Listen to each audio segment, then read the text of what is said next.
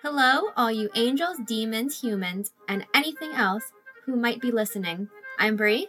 And I'm Christiana, and welcome to the End Times. Welcome to Sauntering Vaguely Podwards, a nice and accurate Good Omens podcast. You are listening to part 2 of our deep dive into episode 3 of Good Omens Season 1. Before we start, here are a few disclaimers and housekeeping items. The views represented in this show do not necessarily represent our views or the views of our employers. This podcast episode contains spoilers for Season 1, Episode 3, Hard Times. If you've never watched the show and you're just tuning in, we encourage you to watch the show or at least Episode 3 first. Trust us, it is great. Welcome back, everyone. So we're in part 2 of Hard Times. We started with the cold open last episode. From here, we'll be continuing past the cold open and moving further into like the actual plot of the show, quote unquote, if you will.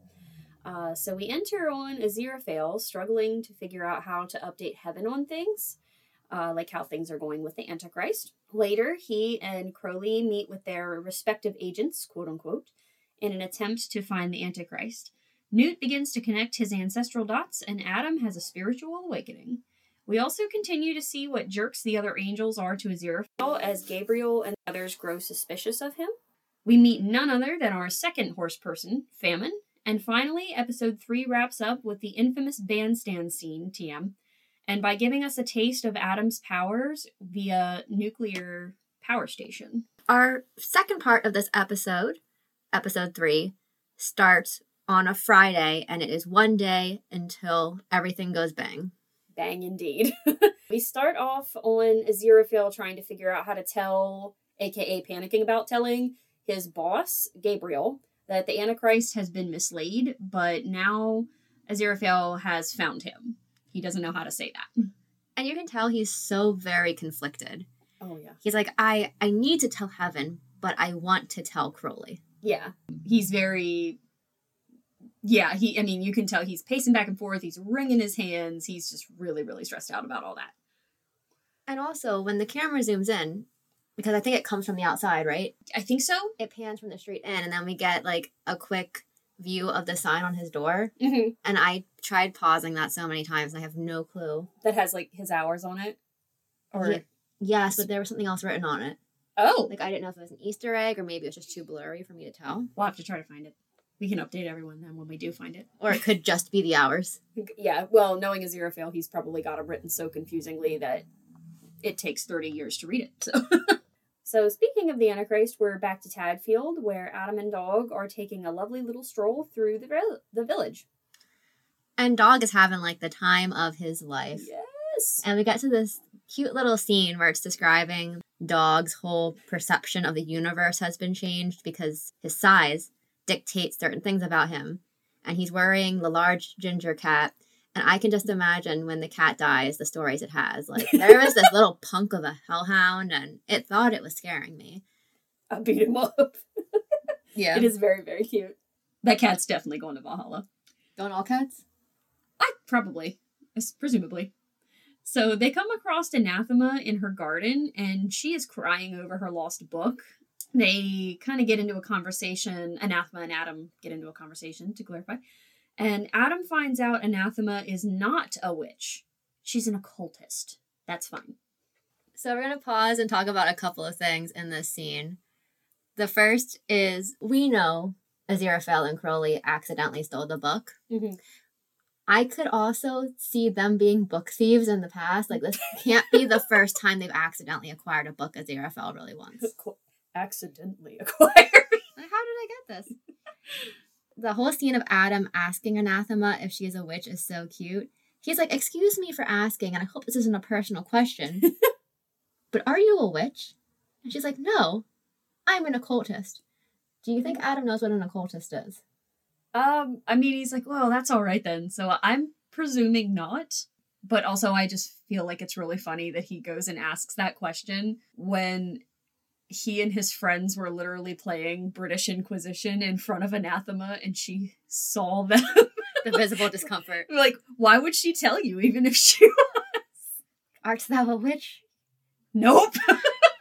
really does represent children well, because it's a really personal question that an adult wouldn't really ask unless they knew you well. But a kid's like, hey, are you a witch? Yeah, kids, like, they're so much more open to just talking about things. It's a fun scene. He does have good manners, though. Very good manners. His parents taught him well. So they enter into Anathema's cottage, and Dog does not have a good time with this. He's got a couple of issues here. So there's a horseshoe, the entrance to the house, Mhm. and folklore with that is that horseshoes, if they are placed in a way that the opening of the horseshoe is at the top, keep evil out. Right. So Dog is not thrilled about having to go underneath that horseshoe to get into the cottage. It's extremely uncomfortable for him. Yes. But he does it anyway, because in Adam's words, my father says to keep him, he has to do everything I say. I can't tell if Anathema and Adam notice this and they don't mention it, Mhm. but his eyes burn as he goes through. Yeah, he's got, like, glowing red eyes. Which, as someone who owns a small dog, that probably isn't that abnormal. Mine's very sweet, but... I own a big bad border collie who's not big and bad at all. So we're going back to London here. And we are not only in London, we're in Shadwell's apartment, and Newt gets a good look at all the historical witch-finding gear. We're in Shadwell's apartment. Shadwell is not there. Right. Newt's hanging out kind of like by himself right now. And we see his ancestor's hat. Mm-hmm. We get a good glimpse of this hat from episode 2 when Agnes Nutter explodes a village and herself. When the hat goes flying up in the air, in the brim of it, it says this hat belongs to Thou Shalt Not Commit Adultery, Pulsifer. We get a really good idea here about how the Witchfinder army has been, quote-unquote, thriving here since the 1960s. We got God narrating the kind of history of the recent Witchfinder army. Mm-hmm. And we got some very, very creative names, like Smith spelled 3 different ways. Yeah. Witchfinder milk bottle, I think, is my favorite one. There was, like, salt, too, wasn't there? Salt, pepper, and... there's another one, spoon or something like spoon. That. Yeah. But we see that perhaps the Witchfinder army isn't thriving as well as Shadwell would like to claim it has been since the 1600s. He's trying them. He's doing his best. So we kind of get this little overview of Newt checking things out in the apartment. We learn a little bit about the history of the Witchfinder, and then we flash to a scene where we are in a cafe. Shadwell is meeting Mr. Crowley, who looks remarkably like his father. I wonder why. And Crowley is reading the Infernal Times. So sometimes we'll see him and Aziraphale reading newspapers. He's always reading the Infernal Times. And Aziraphale's is the Celestial Observer? Yes. Yes. Those would be good band names. This watch through, I actually paused quite a bit because there's so much detail in this show. Mm-hmm. And first off, I would like to know who in hell's job it is in heaven to publish these newspapers. And some of the highlights that we get to see was a soul music collection, which is a nod to the novel because in the novel they talk about Crowley had a music collection and it was all real soul music. Yes. And there was also a article that was research reveals exorcism on the rise in Wales. No context. Michael Sheen's at work. Maybe. So also I just would like to throw in here, I think David Tennant is looking particularly fine in this scene, and I'm done apologizing for it. He's kicked back in his chair, casually reading the newspaper, and he just looks lovely. Hey, David Tennant. If he writes for it. I wonder if the whole... He would have the flair, I feel, to be a newspaperman. That'd be funny. I think he would. And so Shadwell comes in, like I said, he's meeting Mr. Crowley. And we find out that Shadwell is, in fact, Crowley's secret operative. Who could have known? And was also, as far as Shadwell is concerned, was Crowley's father's secret operative. Yes, yeah. And I really wonder what Shadwell thinks Crowley and his father did. Well, he says he thinks Crowley's mafia, so presumably his father was mafia as well. That tracks. It's a family business. So Crowley sets Shadwell to hunting for the boy. he doesn't bother to look at the ledger. He just at signs all. it. He That's just right. signs- Yeah, he's like, okay, like, please read and agree to the terms and conditions of Apple iPhones. Who reads those anyway? And then I have something about Sergeant Pepper in here, but I can't remember what that was about. Oh, it was, Shadwell was saying, Oh, okay. Yeah, go ahead. I set my best operatives on it. They'd probably be, Witchfinder, Sergeant Table, Sergeant Pepper, and Crowley's just walking away. He's like, yeah, Just whatever. He stopped completely- listening. He's done. He stopped listening at that point. But my brain thinks to, like, the Beatles album. Yes, they probably did that on purpose. Yeah. That's right. He was like, I need to find names. There's also something that's very, like, Witchfinder-y on the TV Mhm. in the background. Did you remember what that was? Yeah, well, I don't know for certain, But when I was doing my research for Witchfinders and the Witchfinder armies in real life, I came across this movie from 1968 that was called Witchfinder General, and it was actually about the Witchfinder that we talked about in episode 2. So it was like a dramatization of like what actually happened. I kind of am curious if it might not actually be that movie. Either that, or I wonder if they had, like, extra scenes from those scenes in the show and brought them over. Neil Gaiman, come on the show and clarify this for us, please. So we finish up that scene. We go back to Adam, who is having, like, a spiritual awakening, existential knowledge. Oh, he Time. is impressed. Anathema and Adam are sitting in Anathema's cottage. She is filling Adam in on all of her witchy knowledge and what they don't teach him at schools. Not witchy, it's occultist Oh, knowledge. this is true. Sorry. Occultist knowledge, such as They're killing whales and climate change is happening and nuclear power stations and how evil they are. They are, according to Adam, in fact, rubbish. There's nothing even boiling in them. No. Serves them right for not bubbling. That's probably one of my favorite quotes in this part of the episode. yes. Whales is one of those jokes that this novel and show keeps coming back to, Mhm. and I'm not entirely sure why, other than maybe Sir Terry or Neil just like whales. Yeah, there is like a running theme through the novel and through the show as well about whales. They just like them. So we've finished up, we've kind of caught up with where Aziraphale was. We got caught up to what Crowley is doing with his operatives and to Adam and his extension of knowledge. Mhm. Now we are back in heaven, and as someone who suffers from migraines, or as someone who deals with migraines, those scenes just kind of make my head hurt because it's so bright. Yeah. But Aziraphale decides that he needs to do something, so he is having a meeting with his superiors.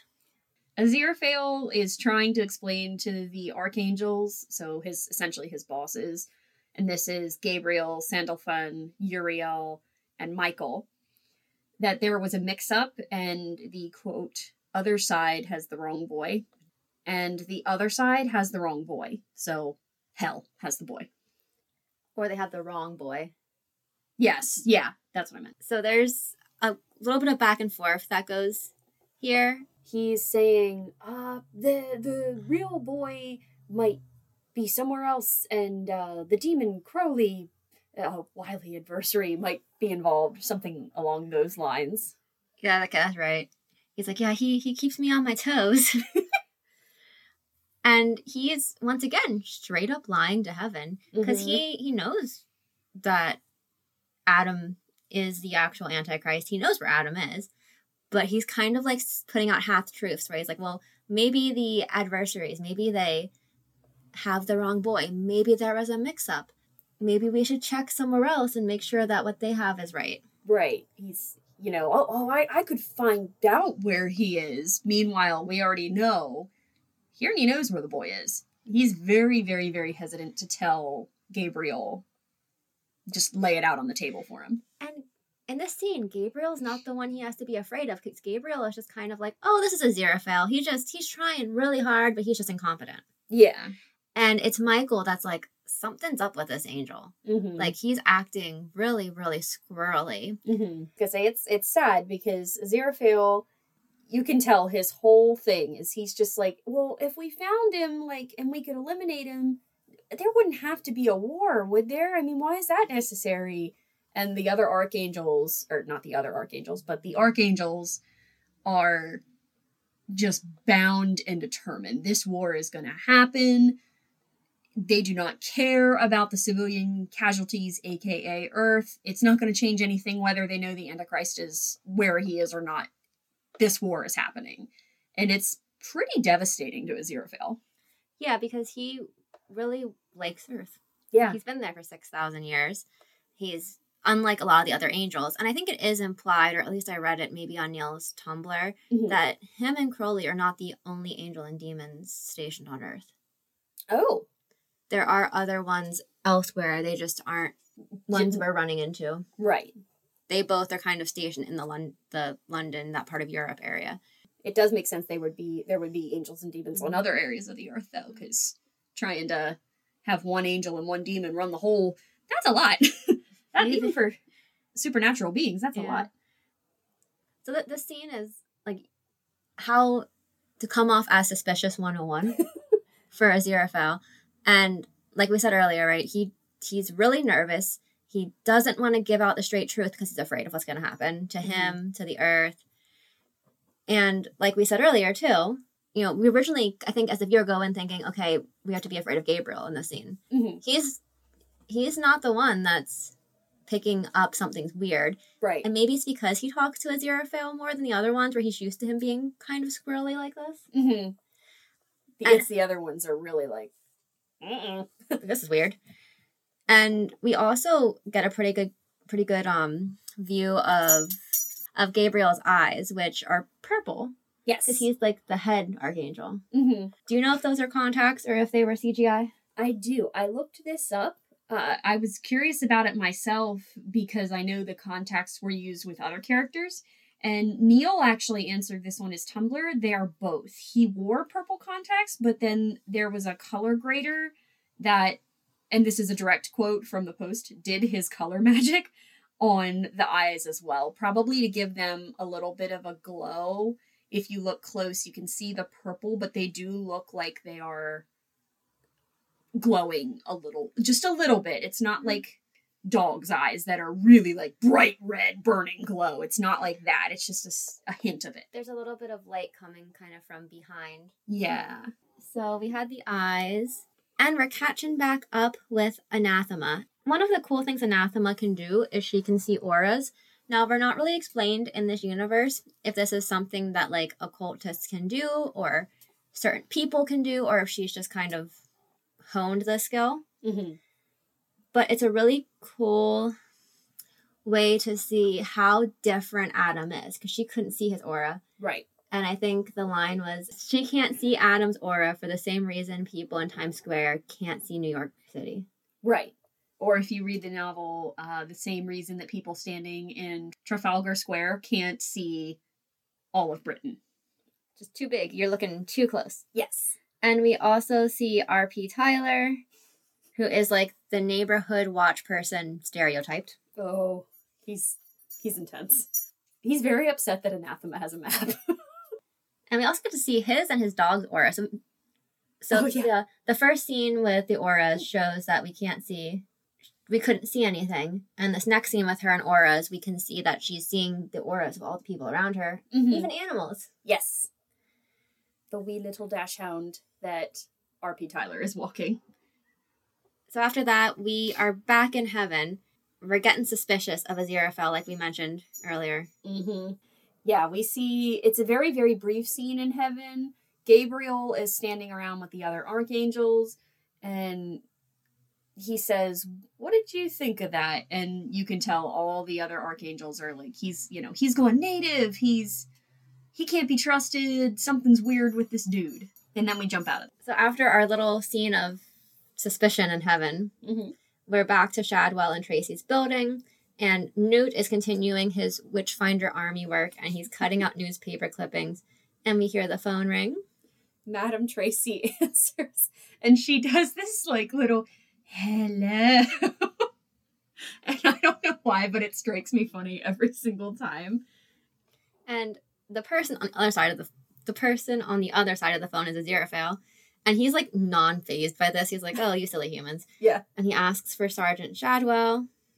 And she will endeavor to see if he's available. I love her so much. She's a good actress too. She's amazing. She is. Absolutely wonderful. We're sure it's pure coincidence that Shadwell is not only Crowley's human operative, but Aziraphale's as well. And it's hilarious because we're shown time and time again that while Aziraphale and Crowley can be a little dense, they're both incredibly intelligent, and they have been swindled by the same man since at least the 60s. That's at the very least when Crowley met him. We don't know where Aziraphale met Shadwell. No, that's not told to us. No. But yeah, they're both these like ancient, occult, and ethereal creatures, entities, are being swindled by Shadwell, which is hilarious. Right. Aziraphale tells Shadwell the Antichrist's name and address, and basically says the same thing to him that Crowley did. Mm-hmm. And I'm guessing at this part, Shadwell's like, do these people know each other? Right. Or this must be really important witch business if both of these weirdos are calling me and telling me to find this boy. I feel like That is probably absolutely Shadwell's main thing, because he is just obsessed with witches, or humans that he perceives as witches. So at the same time this is happening, Newt's hanging out in the apartment. He's cutting out newspaper clippings, as one does. And he finds something really interesting. A small village with perfect weather for the time of year. To be specific, for the last 11 years. Yes. And as he explains to Shadwell, that's not normal. Yearly, these people are getting white Christmases. It snows on Christmas Eve, and the Augusts are long and hot every year. It's like nothing ever changes. It's very status quo. The timing is perfect for everything. Yes, yeah, the timing of it is what makes it interesting. And I want to put a little one of those things to put your thinking cap on here, or whatever kind of cap you wear. It's an interesting comparison. Once again, it's very much showing us that things aren't what they seem. Mm-hmm. So you would expect the Antichrist to be like messing with things in a negative way. Mm-hmm. Like ungodly hot summers, or droughts, or famine. But it's what every little kid would kind of dream of for the different parts of the year, and every adult would reminisce. And like, oh, this is, back in my day, things were just perfect. And in this case, it kind of is. Neil Gaiman has like a collection of short stories called Smoke and Mirrors. Oh, yeah. Where a lot of those things are either not quite what they seem, or things are just slightly off kilter enough that makes you go, is this supernatural? And this whole little scene that I'm talking about for 5 minutes, that only said one sentence throwaway, really reminds me of that whole work. I don't know what came first, if this or that did.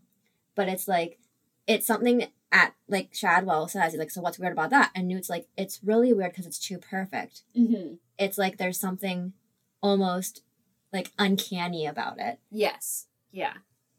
Absolutely. So we jump from Shadwell's apartment, and we jump to, I don't know if New we're York. Is it in New York? I'm pretty sure. Okay. And we meet Dr. Raven Sable in a super high-class restaurant where the food is absolutely ridiculous. It is, but it's also kind of what you think of when you think of really rich, high-class dining. Yeah. It's very much the stereotypical tiny, tiny little portions, but they're plated just beautifully. Lavender-scented air. Yeah, that's the first course, a balloon of lavender-scented air that the waiter pops into Dr. Raven Sable's assistant's face. And she makes that hand motion to like waft it up towards her. It's lovely. And I'm sure it is like buku bucks too. Oh, pay yeah. for this. Oh, yeah. At least $20 for that single little balloon. Minimum. This is New York, so it's probably closer to $50. What's being hinted at in his name as like Dr. Raven Sable? They call him Black in the book, which is I think what they're getting at here. Raven and Sable are both terms for really deep black. Okay. we're going to spill the beans here. This is famine. We've met our second horse person. And you can probably hear a little bit of squeaking sounds. So we apologize for that. We record in my house, which was built in the early 1900s. Yes. So sometimes it makes noise. And I have a very hard time sitting still today. Me so too. I'm so sorry. Oh, I have to tell you. Okay. I have a spooky thing for you. Ooh. We might keep this in, we might not. Let's do it. So I went downstairs to get Christmas decorations. My basement is hella creepy. 2 or 3 Christmases ago, I got my husband lightsaber chopsticks because we're both Star Wars fans. And I found one down there. Oh. On the floor. Oh. I don't know how it got down there. Yeah, that's very strange. Oh, that's weird. It was creepy. I guess a ghost just wanted some chicken pad thai. Besides me, people have seen. Yeah. Our friend has seen stuff in this. Besides me. Yeah, I was gonna say, I can't say anything because ghosts really don't like me, I've been told. We'll have stuff show up. Like, I will check a spot like 10 times. And 4 months later, I'll find it in that spot. Yeah. But anyways. They're friendly ghosts, at least. They're trying to help you. They're like, you've been checking here. I'm just going to put it here. I'm just going to steal that way you find it. A chopstick. A singular chopstick. Yes. It's very strange. Anyways, we digressed. We finished up with Dr. Sable in New York, and where are we going next? We are going to, this is our small desert town in Iowa, the good old US of A. And he's in this, it's like a little fast food joint, kind of burger joint. Burger Lord or something? Yes, Burger Lord. So it's a play off of a major American fast food chain. Yeah. And he is introducing a new dietary substance product to this chain called Chow. And it's not food, it is chow. And the warning, so there's a waitress that's given it. Mm-hmm. And you're supposed to show the customers, you have to press this button so it gives all the warnings and stuff. Because even a horse person is liable to human law, it looks like. Yeah. So the warnings for this are something. It might cause the loss of weight, hair, loss of kidney function, and can cause anal leakage. Oofda. And it clearly states, too, if you listen, that chow is an inedible substance. It's not a food. It's an artificial substance. It is an artificial product. And it's one of those, the deal behind it is people, even though they are eating a lot of this stuff, they're still starving to death. Yeah, because there's no nutritional value. I think it's being what's the word? Marketed. Okay. Sorry, marketed as a weight loss thing. Mm-hmm. But weight loss until you are no longer living. Right.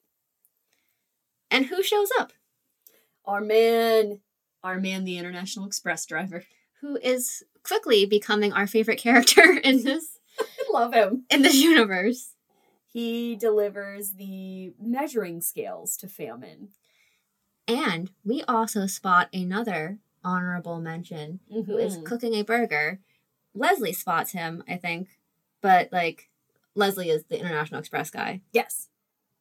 And he's just, I think he pauses. No one else is phased. No. So we see Elvis.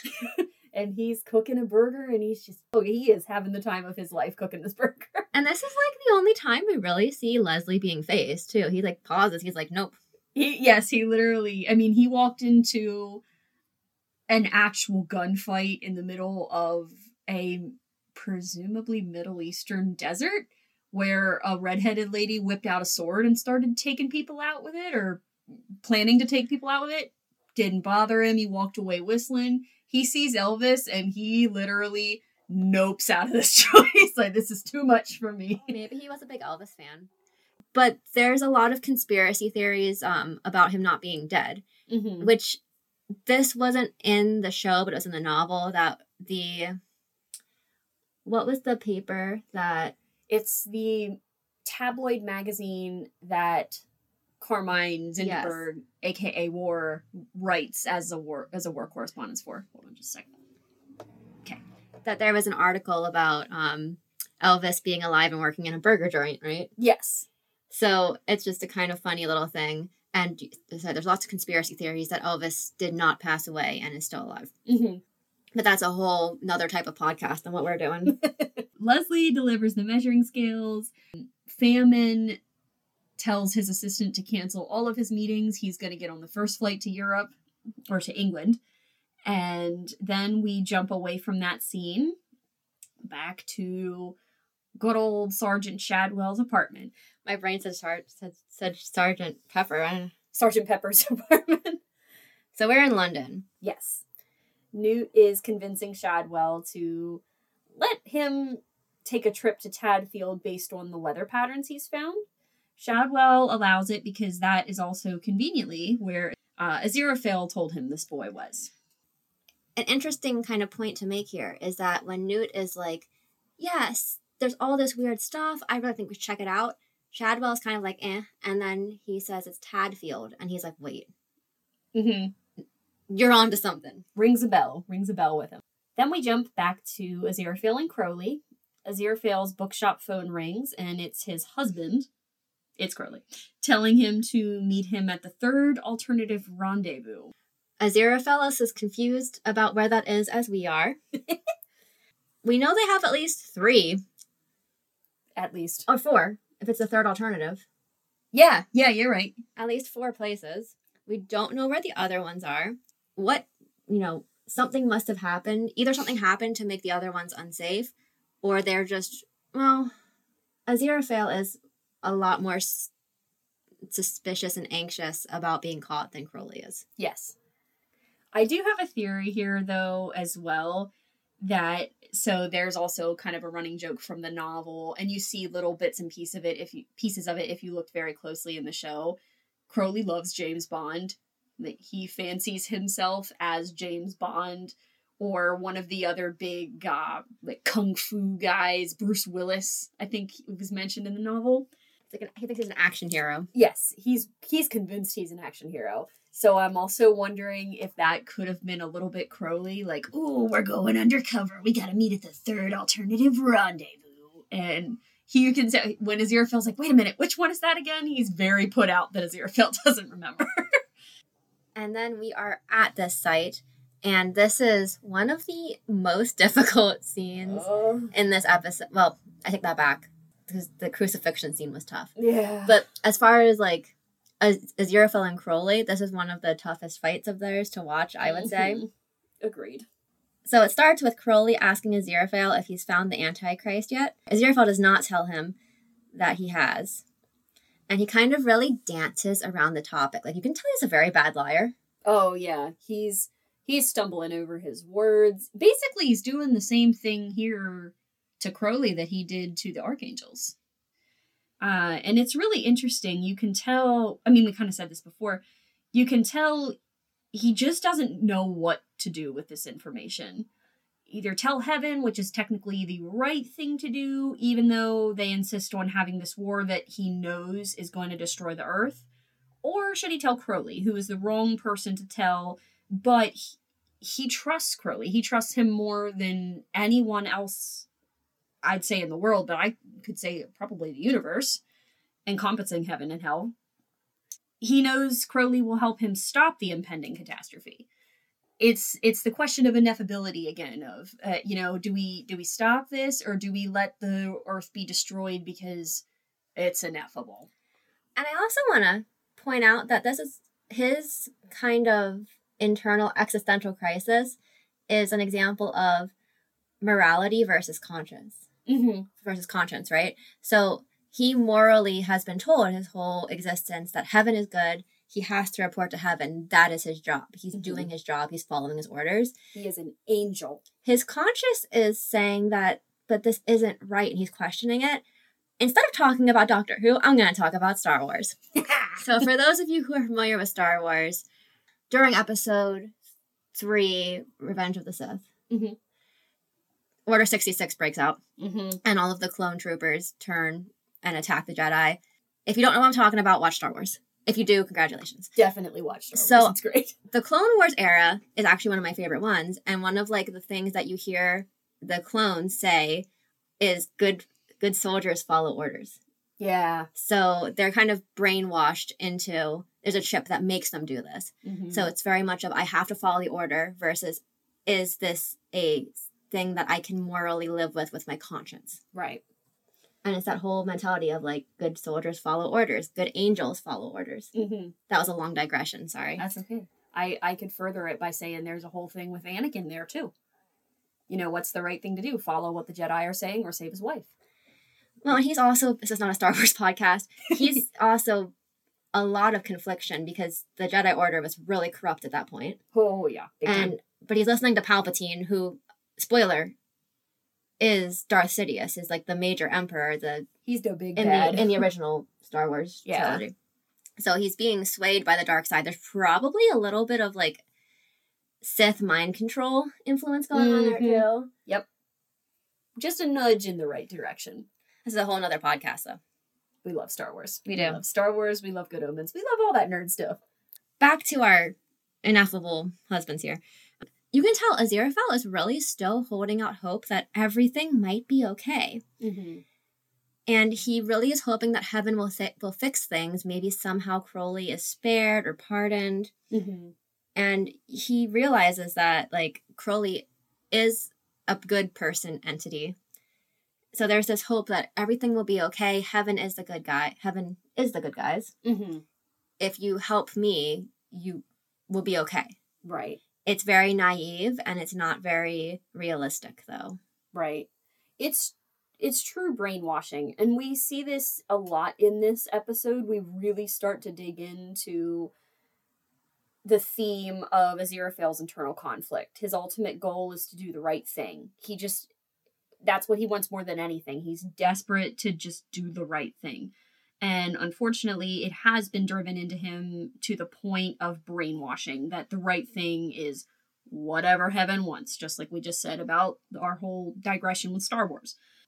Anything else that is not mandated by heaven is just evil or bad or wrong. And unfortunately, even though Crowley is Aziraphale's best friend, he falls into that bad, evil, wrong category. And it really you can see it really tears at Aziraphale because he cares so much about this other being. Yeah, that manipulation, he's fighting it. So that manipulation from heaven, I mean. Mm-hmm. He's fighting it, but it's such a dichotomy in his head that it's like, I really trust and want my friend to be with me, but I've been told this my whole life, and it's so imprinted. Right. It's sad. Once again, we go back to our classic solution of murder. That's a big wedge that gets driven between him and Crowley. Is Aziraphale says, "Oh, you could kill the boy, and then blood Wouldn't be on Heaven's hands." Yes. We got there eventually. Yes. Heaven won't have blood on its hands, and Crowley does not like that. He is very upset by that. And it starts to get heated. Mm-hmm. We've seen a couple of their arguments in the flashbacks, but this is probably the most intense one we've seen to date. It feels real. It feels like this isn't just a petty, like, Meh. It's intense. There's a lot at stake here, too. Yeah. Crowley decides that he's going to pull out the big guns, and he's like, you know what? Just forget this all. mm-hmm. He's like, we can go away somewhere like Alpha Centauri. It's nice there, apparently. But no. But let's just run away.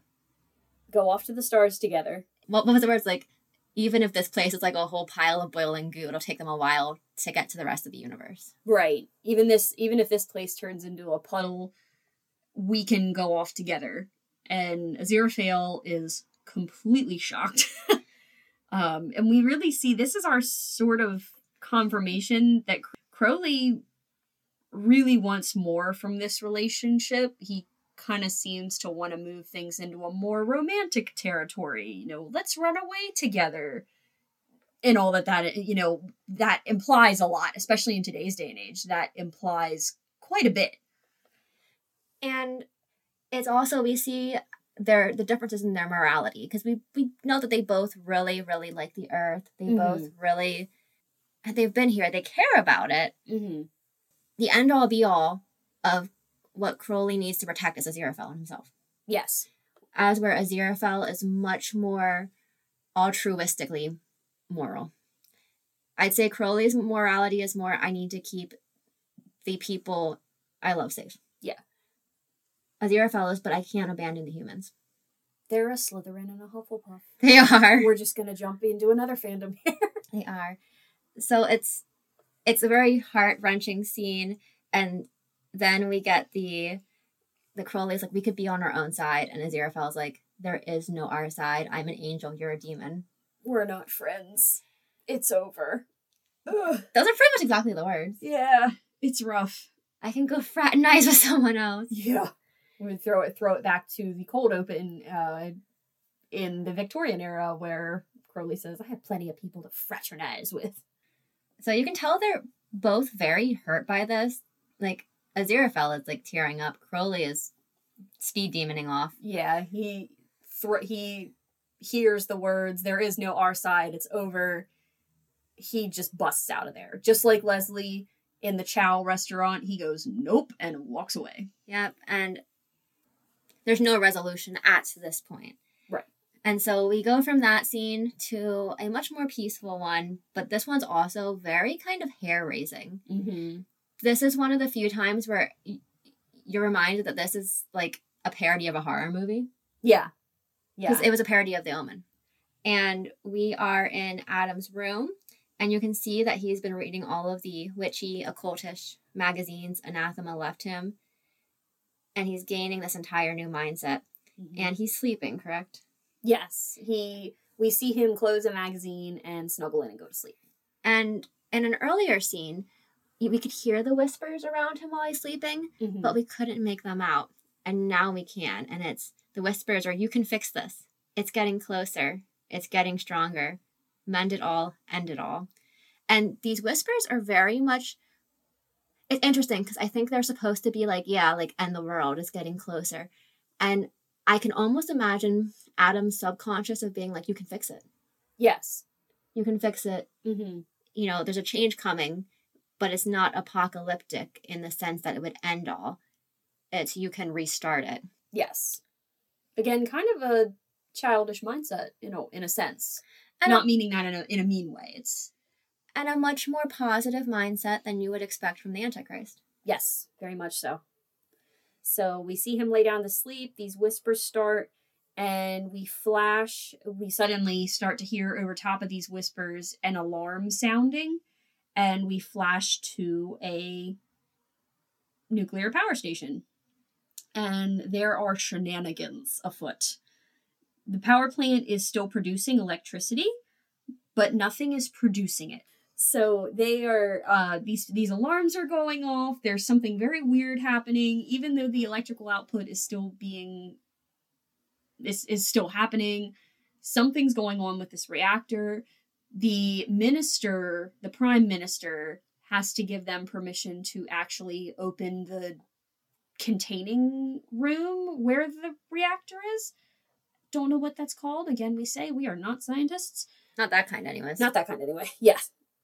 And he is called, and it's the middle of the night. Like, you can tell it's kind of the middle of the night, and he is not thrilled about this phone call. You see him a close up on his face, and and he's on the phone, and the camera pans out, and he's in bed.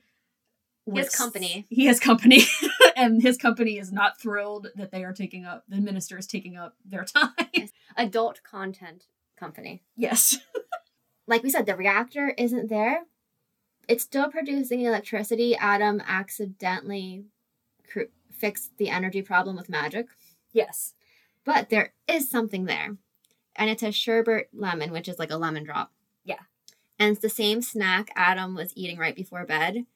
How I took this is he subconsciously, like in his sleep, did this because he was just reading about the power plants, right? Right. And then he falls asleep and he's like, he changes it, not even consciously. Yeah, he doesn't realize he's done that. And I would like to point something out funny that has always made me laugh a little bit with this scene is, they get the minister's permission, they open this room, they look down inside of it, and one of the people is like, oh, there's something you don't see every day, a giant room without a nuclear reactor. And one of the other engineers, scientists that's there is like, well, wait a minute, how is this possible? There's nothing there. And the third guy that's standing there goes, not nothing. There's something down there, and it's a sherbet lemon. Keep in mind, they're like 3 stories up. How did you see that? I'm like, dang, the radiation's been getting to you because you got X-rays. I know, right? It's a whole new Marvel superhero. And they're not horribly panicked. No, they're pretty chill. Maybe they're in shock. Honestly, probably. What do you do? How do you fix? They're just like, well, Meltdown. we're not having a meltdown, I guess. We're not having a meltdown, and neither is this plant. That was a horrible joke, but I'm keeping it in. I love it. Do you have any closing thoughts about this episode?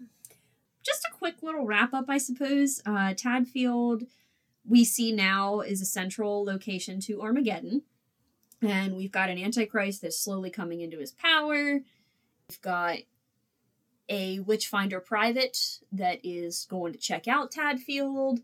We've got an occultist that has no idea what she has just done in giving Adam these magazines. And we've got two husbands that are in a major fight with each other, and it's very sad. It's very interesting how the episode, so we talked about the cold open in the last episode, and how it starts in this very, like, yes, there's some very deep, dark moments in it, but it's this, like, very wonderful little journey through memory lane. You go too fast for me is how it ends, doesn't it? It's like a bittersweet thing. So it opens and closes very much the same way. That's true. What is your quote of the week? So my quote of the week comes from Madame Tracy, and it's her sultry little hello on the phone, because she just cracks me up. I just can't help it. Miranda Richardson, you can please come on the show too. We would love to have you. So my quote, it serves it right for not bubbling when Adam and Anathema are talking about how much the nuclear power plants suck. and how they need to go away. Serves them right for not. Serves them right for not bubbling. And then I also had, I came up with a question of the week, which is a little bit questionable because I would hope neither one of us want to be the Antichrist or destroy the world. If we had the Antichrist's powers, what would be one thing you'd want to change? So I struggled because there's a lot of things in this world that just make me sad. But the one that I settled on was probably eradicating horrible illnesses. Like, without any repercussions. I don't want any kind of like leprechaun shenanigans going on here where you say, oh, I wish for this, and then something really equally horrible happens. Like the monkey's paw thing or genies? Yeah. But I would like to eradicate things like cancer and other horrible, awful diseases. I would agree with that.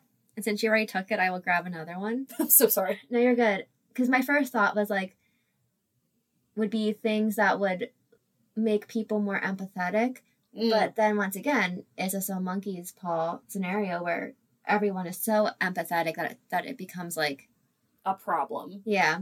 So I would say that I would change so that there's more available resources for people who are dealing with all kinds of things. So people who are dealing with diseases, people who are dealing with domestic violence and abuse. Mm-hmm. Because this world is very sorely lacking, even like medical funding. Yeah. No, I like that a lot. I think that would be... In a perfect world, those things wouldn't exist, the problems. But if we can't get rid of the problems, being able to fix and offer more solutions to help. Yeah. That's a good one. Once again, thank you for listening to this episode. It was the second part of Good Omens Season 1, Episode 3, Hard Times. I'm Bree. I'm Christiana. And we hope to see you in the next episode. But until then, choose your faces wisely.